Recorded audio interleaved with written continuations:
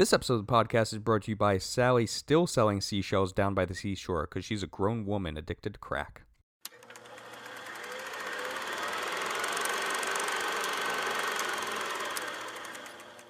Ladies and gentlemen, welcome back to Roll the Credits, the podcast, the only podcast that hopefully you rewatch. I'm Zach. And I'm Frank. And today we are here to talk about rewatchable films. And I know, like a good 80% of our topics, it's very subjective. Right. It's our opinion. Yeah. Don't sue us if we didn't pick your movie. But, you know. You could sue us. Yeah, you can sue us. We don't have much.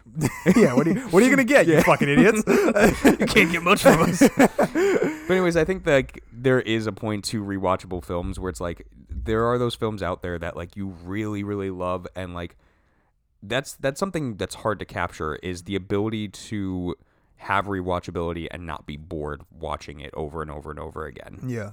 And that's very hard to do in most films. Yeah. I will say I did not put There Will Be Blood in my thing because, I mean, I've only rewatched that movie 800 times. Yeah, I know. But I was like, I can't do it. I can't. Look, that one's a given. So, Yeah. like, that's like when you're playing bingo, that's like your, you know, the first one that you get. That's, okay. Yeah, the one's free that. space Yeah, one. yeah, that's my free space. How many did you do? I did like my normal 5. I have 5 as well. All right. Well, I'll throw it out there again. I put There Will Be Blood like as an honorable mention for it too. Yeah. First one though, I'm gonna get the stupid one out of the way. I'm gonna get the one that you're not gonna like out of the way. Wow. Nightmare Before Christmas. It's Boo. I know you don't like the movie. Boo. Hey, everybody, wait, hold on. You suck! Oh, come on, that one guy in the distance. Anyways, yeah, Nightmare Before Christmas, I just had to put it on my list because, like... I guess, you know what's funny is that I didn't even think about, like, a holiday film, because that makes the most sense. Right? Like, something that, like, you watch during the holidays, and, like, Nightmare Before Christmas being that weird one where it's, like, you can watch it Halloween and Christmas time. Yeah. Like, it's very odd, and my fiance, like, loves to watch it, so, like, she's always making us watch it, but at the same time, too, it's, like, when it comes around that time, I'm going to watch it, too. Yeah, my girlfriend and her family every year they watch National Lampoon's the Christmas one, whatever that one is called. I think it's Christmas Vacation or something, most likely. That one. I watched it for the first time. I believe it was last year, and now every year, like every year, they're just like, yeah, we watch this every year. So now I know that's going to be a part of like my tradition. So that's probably going to be in my thing. But yeah, it's funny that I didn't even think about that. Of course, that like a holiday film makes the most sense. Yeah. Okay, well, I have some choices that are not holiday. Well, then I already have a one-up on you. Yeah, you do. All right, so I wanted to talk about 2018's Bad Times at the El Royale. Ah, you actually really like that film. I love that movie. You know what's funny, too? Because, like, when I said we were going to do it, I was scared. I was like, you're going to think this is a Tarantino ripoff, and, like, it's not going to be funny. that good. It's so funny because all I hear is... about that film is like, oh yeah, like I remember when that movie was coming out, people made me not want to watch it because they're like, it's a bad version of a Tarantino film. It's like a guy who essentially saw like, you know, a handful of Tarantino films, was like, I can do that. Yeah. I feel completely opposite to that. I really, really like that movie a lot. I think that it has its own unique twist to it. I think that it might be a little long, but Jeff Bridges, man, he's everything. The cast is fucking star-studded. The soundtrack is incredible. Maybe one of the best soundtracks to a movie. Like every freaking song is just perfect. The camera is beautiful. Like everything, like the camera movements, the opening shot of, I think it's Dakota Johnson coming into the hotel, and like that beautiful sweeping shot of her like following her along in the car going around the kind of like roundabout that she's going through, pulls up to the thing. Incredible. The mystery aspect of it, like who's who. Everybody's got like a weird thing going on. Everything about the movie worked for me. It's such a good just mystery filled with great dialogue, incredible characters. It's dirty, it's scummy, but at the same time, it's like super clean. I loved everything. I love all the characters. I think Hemsworth did a really good job playing a cult leader. I was going to say, like, very surprising casting for Chris Hemsworth, like, prime Thor time. Yeah. and like he's a cult leader. Yeah, and it just works. It does. It works so well. Yeah, it's a movie that for me, it's just like anytime that it's on, I'll just sit there. It's kind of like a Forrest Gump situation where it's like it's on the TV. I'm just gonna whatever point it's on, I'm just gonna watch it. Just gonna hang out with it. Yeah, it's a great movie that I really really adore. All right, next one for me. Again, most of my picks, if not all of my picks, are ones that I've at least watched like 5 times. Yeah. The Lighthouse. Ooh. I had to. It's just so well done. I love it. I love showing people them. Like so far, I've watched it with. We went to go see it in theaters. You and I. I Saw showed it twice. Yeah, I showed my brother in theaters. I showed my fiance at home. I showed my dad at home. So it's like I've just been showing everybody this movie, and I absolutely love it. I think it's like one of the best films to come out in a long time. Just because of like how secluded it is of Willem Dafoe and Robert Pattinson. Yeah. Pattinson at this point in time, like really picking his roles of like weird things and branching out more of like that. Oh, you're from Twilight, right? Which has made me love him as an actor, and as a person. And then the choice of like black and gray, the mystery aspect of kind of like this mythological / like very H.P. Lovecraft style to it. Yeah. Like it just ticked all the boxes for me. Very good movie. Can I ask you a question, Zach? Zach, can I ask you a question? Why'd you spill your beans? No. Yeah. Now that we've kind of been sitting with it for a while, let's give our quick thoughts on The Northman.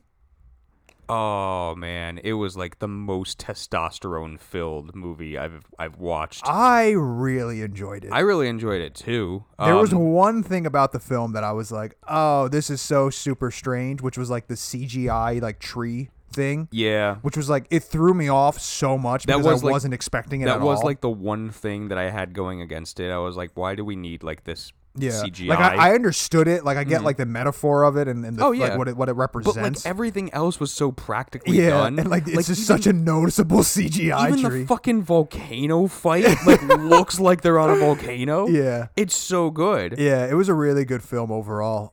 It took me a little while to like kind of I think really kind of appreciate it. You didn't like it when you first went to go see it? I was very on the fence about it. And then the more and more I sat with it, of course, the more I was like, I think it was awesome. I still haven't had a chance to rewatch it. I really want to. Yeah, me neither. But like from going to the theaters and seeing it, I was just like, wow, I really what an like insane theatrical experience, though. I mean, the movie is just, dude, the opening with fucking Willem Dafoe is like, it is just insane. And the volcano going off. And that was like the moment too where I was like, this is just Star Wars. No, it's all just Star Wars. No, that was the moment because I went into this movie scared because it's like Robert Edgar's getting a big budget, a $90 million budget. Yes, and not working with A24. I was nervous, and then that first scene hit, and I was like, okay, I can relax a little bit. I think we're in good hands. I think we're good. Yeah. What a film. All right. My next movie, Northman. No. 2017's Baby Driver by Edgar Wright. Oh, right. Have you seen? Did we do that on the podcast? I don't know if we did. No, I didn't see Baby Driver. We did Drive with Ryan Gosling. Oh, okay. Yeah. No, Baby Driver is a just straight up fun movie. That's kind of just all what it is. It's got cool cars. It's got great chase sequences. Another movie that has a really, really great soundtrack. To me, this is Edgar Wright kind of like at his best. Didn't love whatever it was called, Soho, Last Night in Soho. I actually really liked it. The more I've sat with it, the more of like this is just not. The ending I didn't really like, I didn't care for a lot of it actually. The cinematography is beautiful. The movie's gorgeous. Oh yeah, but the dialogue is just so not good. Anyway, Baby Driver though I think is him like at his peak. Like just everything is just going for it. You have what the hell's his name? The main guy, Ansel Elgort, who plays Baby Driver.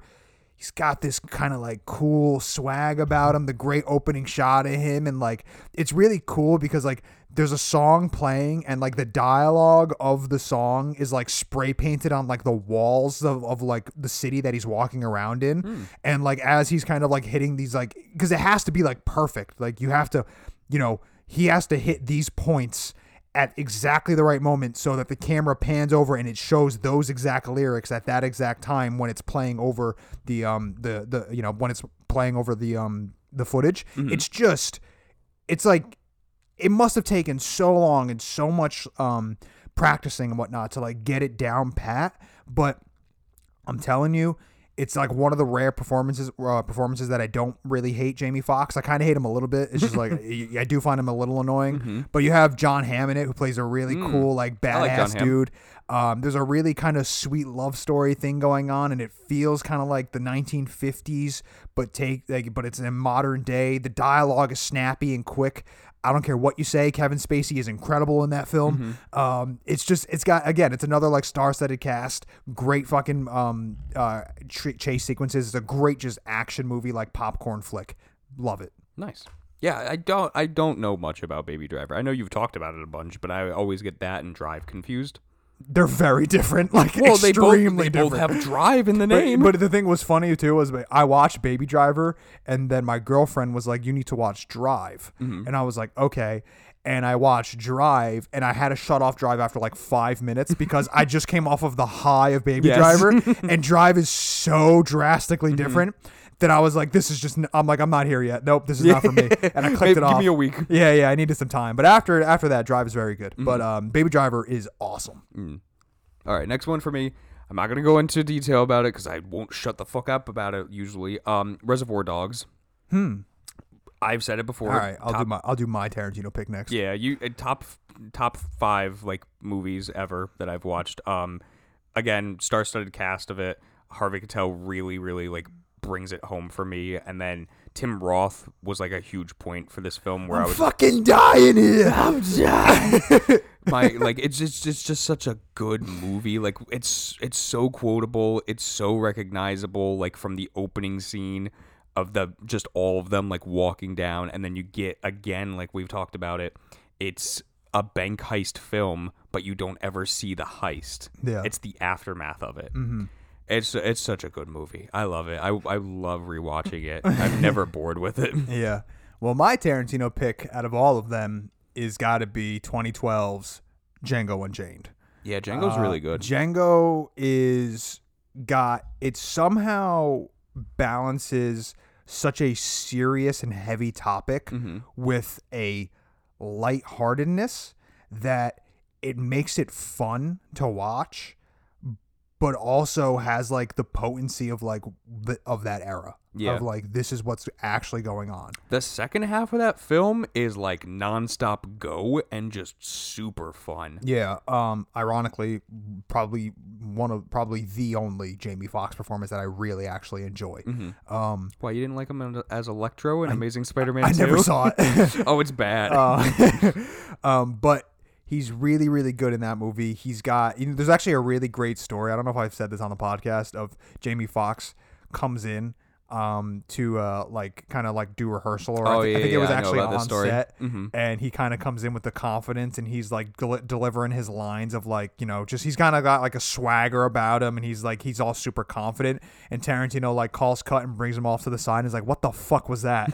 And Jamie Foxx is like, what? And he's like, dude, you're a fucking slave. He's like listen, all this fucking bullshit, you come here with your Louis Vuitton bag and your fucking, you show up in your fucking nice fancy car. He's like, you got to drop that shit. He's like, you're a fucking slave. He's like, we get to that point. Eventually you get to that point of confidence and that you are the man. But right now you're not the fucking man. Like, you need to lose that kind of, that attitude about yourself. It's a great story about it. It's just, it's great. And then he added something about feet in there. Yeah, most likely. It was like, hey, let me see your feet by your but yeah, no, Django Unchained for me. I love Christoph Waltz in that film. The music again is really cool. I love how each character kind of has like their own theme song. And Calvin Candy is one of the most despicable characters in all of fucking cinema that you just hate to love. You hate to love. And it's great, man. It's got great action. It's got really amazing blood. I love a good gory film. The shootouts are incredible. It's kind of got everything that you want from a Western. It's got the great fucking outfits, the cool horses, the great shootouts. He ends up he saves his girl. His girl gets taken. He saves her. He takes her away. It's got everything. It's literally like a perfect Western. It is a fun movie. And that's why it's probably the Tarantino film that I go back to the most. I usually go for Hateful Eight, but that's also a really long one. That's a really long one. For me, it's always Inglourious Basterds and Django. Those are always like, I think Inglourious Basterds is his best. I think Django is the one that I go back to the most, just because of how fun it is and just how much I enjoy it. It just hands down is like my most watched Tarantino film. Yeah. All right, next one. You don't get a lot of these films because usually, like, when you get a film that's kind of like the aha moment at the end, you tend to not go back to it, or at least not go back to it often, because like you know what's gonna happen. But there's one film that has somehow made me keep going back to it, and that's Fight Club. Oh, I thought you. I was with Fincher. I thought it was gonna be 7. I love 7. I know what happens, and I love it still. But something about Fight Club, man, like it's just the way that he incorporated like these little like 1-second shots and like showing off like Tyler Durden like in just a split second. A frame, yeah. It makes you go back, and each time like I discover like a new part where it's like, oh, this is when like he was actually taking over. Right. And like this is when like he was becoming more full of the character. Like it just works so well. I love Brad Pitt in it. I love Edward Norton in it. Helena Bonham Carter is still this sticky, attractive person She's to me. so strange. I don't get it, but like I'm in it. I don't know why. And it's just a fun story, and like you get an ending that like is very much like, oh, we fucked up, Right. but it works. Yeah. Just don't ever read the comic that follows it, because it continues the story and it makes it horrible. Okay. So my next pick is, I think, a movie that you love. And I had a kind of, toss up because they make so many good films, but there's really, really something so incredible and so rewatchable about 1998's The Big Lebowski. So that was my last pick. That was my top tier like rewatchable film. Okay, so we'll just talk about it. Yeah. I absolutely fucking adore The Big Lebowski. It is, again, top 3 favorite movies of all time. It is so much fun. I love Jeff Bridges to death in this film. Steve Buscemi is amazing. John Goodman. Dude, when Steve Buscemi gets fucking thrown. And when he's like, there's the guy is like, he's kind of, the funny looking guy. Oh God! You're talking about Nihilus? Shut the fuck up, Donnie. When they go to like his what is it? His landlord's like rehearsal or something. Right? Yeah. And they're like, what the fuck is this? Dude, John Goodman in that movie. Oh, he's amazing. He's incredible. Market fucking zero. The movie that I quote probably the most. Yeah. And then, before you can talk about more of it, I did have, I think I talked about it on the podcast, there was like this point in time where it's like it was just on like some channel like almost once a week, and like there was like a good month and a half where every single week I just watched it. Wow. I was just like, I'm not bored. What you did? You see what you did, Lebowski? This is what happens when you fuck a stranger in the ass. And then you got the other one, like the clean one of what happens when you fight a stranger in the Alps. Is that what they said? Yeah. Wow. The clean one is actually pretty funny too. Yeah. My biggest quote that I love too is like when he like calls the cops to like talk about like his car being stolen, and he was like, my business papers were in there. And they're like, oh, what do you do for work? And like he leans back in the recliner and is like, I'm unemployed. Oh God. It's an iconic film, man. The bowling is so funny. It's like hypersexual, but like in like the weirdest kind of way. The dialogue is just like we were just saying, is just so funny. I mean, it's probably one of the most quotable films ever. The Coen brothers are just so good at fucking writing screenplays. It's so fun too to have a bowling movie that is very little about bowling. Yeah, and yet it's still considered like a sports movie. Yeah, and it's like the Coen brothers just have this unique way of making super interesting, weird characters. And the scenarios that they come up with, the weird situations, it's kind of like Napoleon Dynamite. Yeah, I do like Napoleon You know what Dynamite I mean? a lot. Where it's like It's so cringy, but like you just want to watch it. And it's just like so weird and strange, but you can't not watch it. Like you have to. It's like a car accident. You just gotta keep looking at it. It's just they're great. They're incredible. I love the Coen brothers. They're one of my favorites. And like I said, I think they just write really, really incredible characters. And I mean, Oh Brother, Where Art Thou is another really iconic one. Of course, No Country for Old Men. But like, it's just they're so good at making unique films. And Macbeth was pretty cool. So my last pick, I guess, right? Yep. So this is a movie that we did, and we both really, really enjoyed it a lot. And it's a movie that was so unexpected for me. And I've gone back since and have rewatched it probably 4 or 5 times since we did it on the podcast. Do you know where I'm gonna go? No. I'm talking about 2019's The King. Oh yeah, duh. This movie. I actually didn't like that movie. Shut up. This movie just blew me away. This was, I think, in my opinion, like this was the turning point for Timothy Chalamet of like going from that kind of like indie to like more mainstream of an actor. Yeah. Proved himself to be a real actor's actor, in my opinion, during this film. And again, I think that the reason as to why I love this movie so much is just because of how unexpected it was.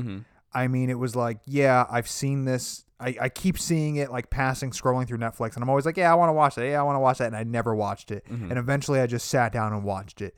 And God, oh God, the costume designs, incredible. The set pieces are amazing. The story of an actual like medieval style film and not having like so many fights, it's more like dialogue and the character development of the king, of him. Like, I mean, dude, one of the greatest lines is him talking after he takes over the throne, or right as he's about to become the successor. He says, "Just know that you are entirely under an all new king," or something like that to his people.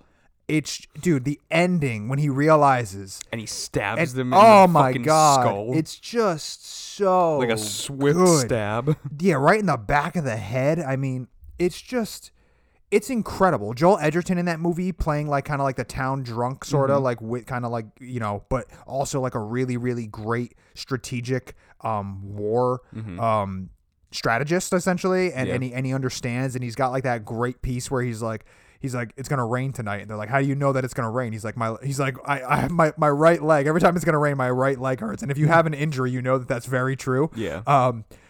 My buddy in college broke his collarbone like years ago, and then like when we were in school, he was like, "Oh my God, is it raining?" And I'm like, "Yeah." He's like, "My fucking collarbone hurts." Like, so it's just like, it's just such a good dialogue, man, and it's great, and it's also like just beautiful too at the same time. I always remember this film being like that point, the height of like COVID, where it's like, I think my mom got it, and then we couldn't record for a week, and then like, you were like one of your family members got it, and then you couldn't record the next week. So it's like in the like 2 weeks that we said we were going to watch this movie, I watched it like 3 times because I was like, I need to like remember this film. This is one of those movies that like just talking about it right now makes me want to go home and watch it.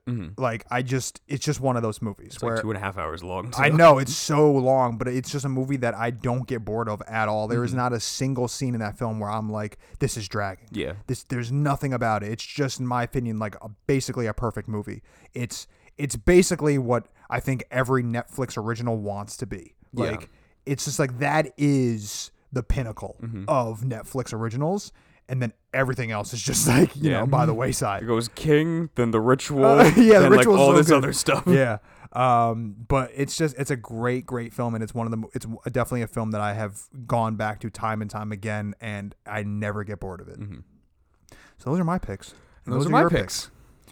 Big Lebowski for the both of us. Oh man, what a good fucking movie! I want to do that so badly at some point, but like, it's a weird one to kind of have a discussion about. Well, not really. It's same thing as like Deadpool, where it's like can we pick apart the comedies? Right. Yeah, that's true. Okay, so Zach, you have a recommendation? I do. Frank, it's hot outside right now. It's summertime. I have long curly hair.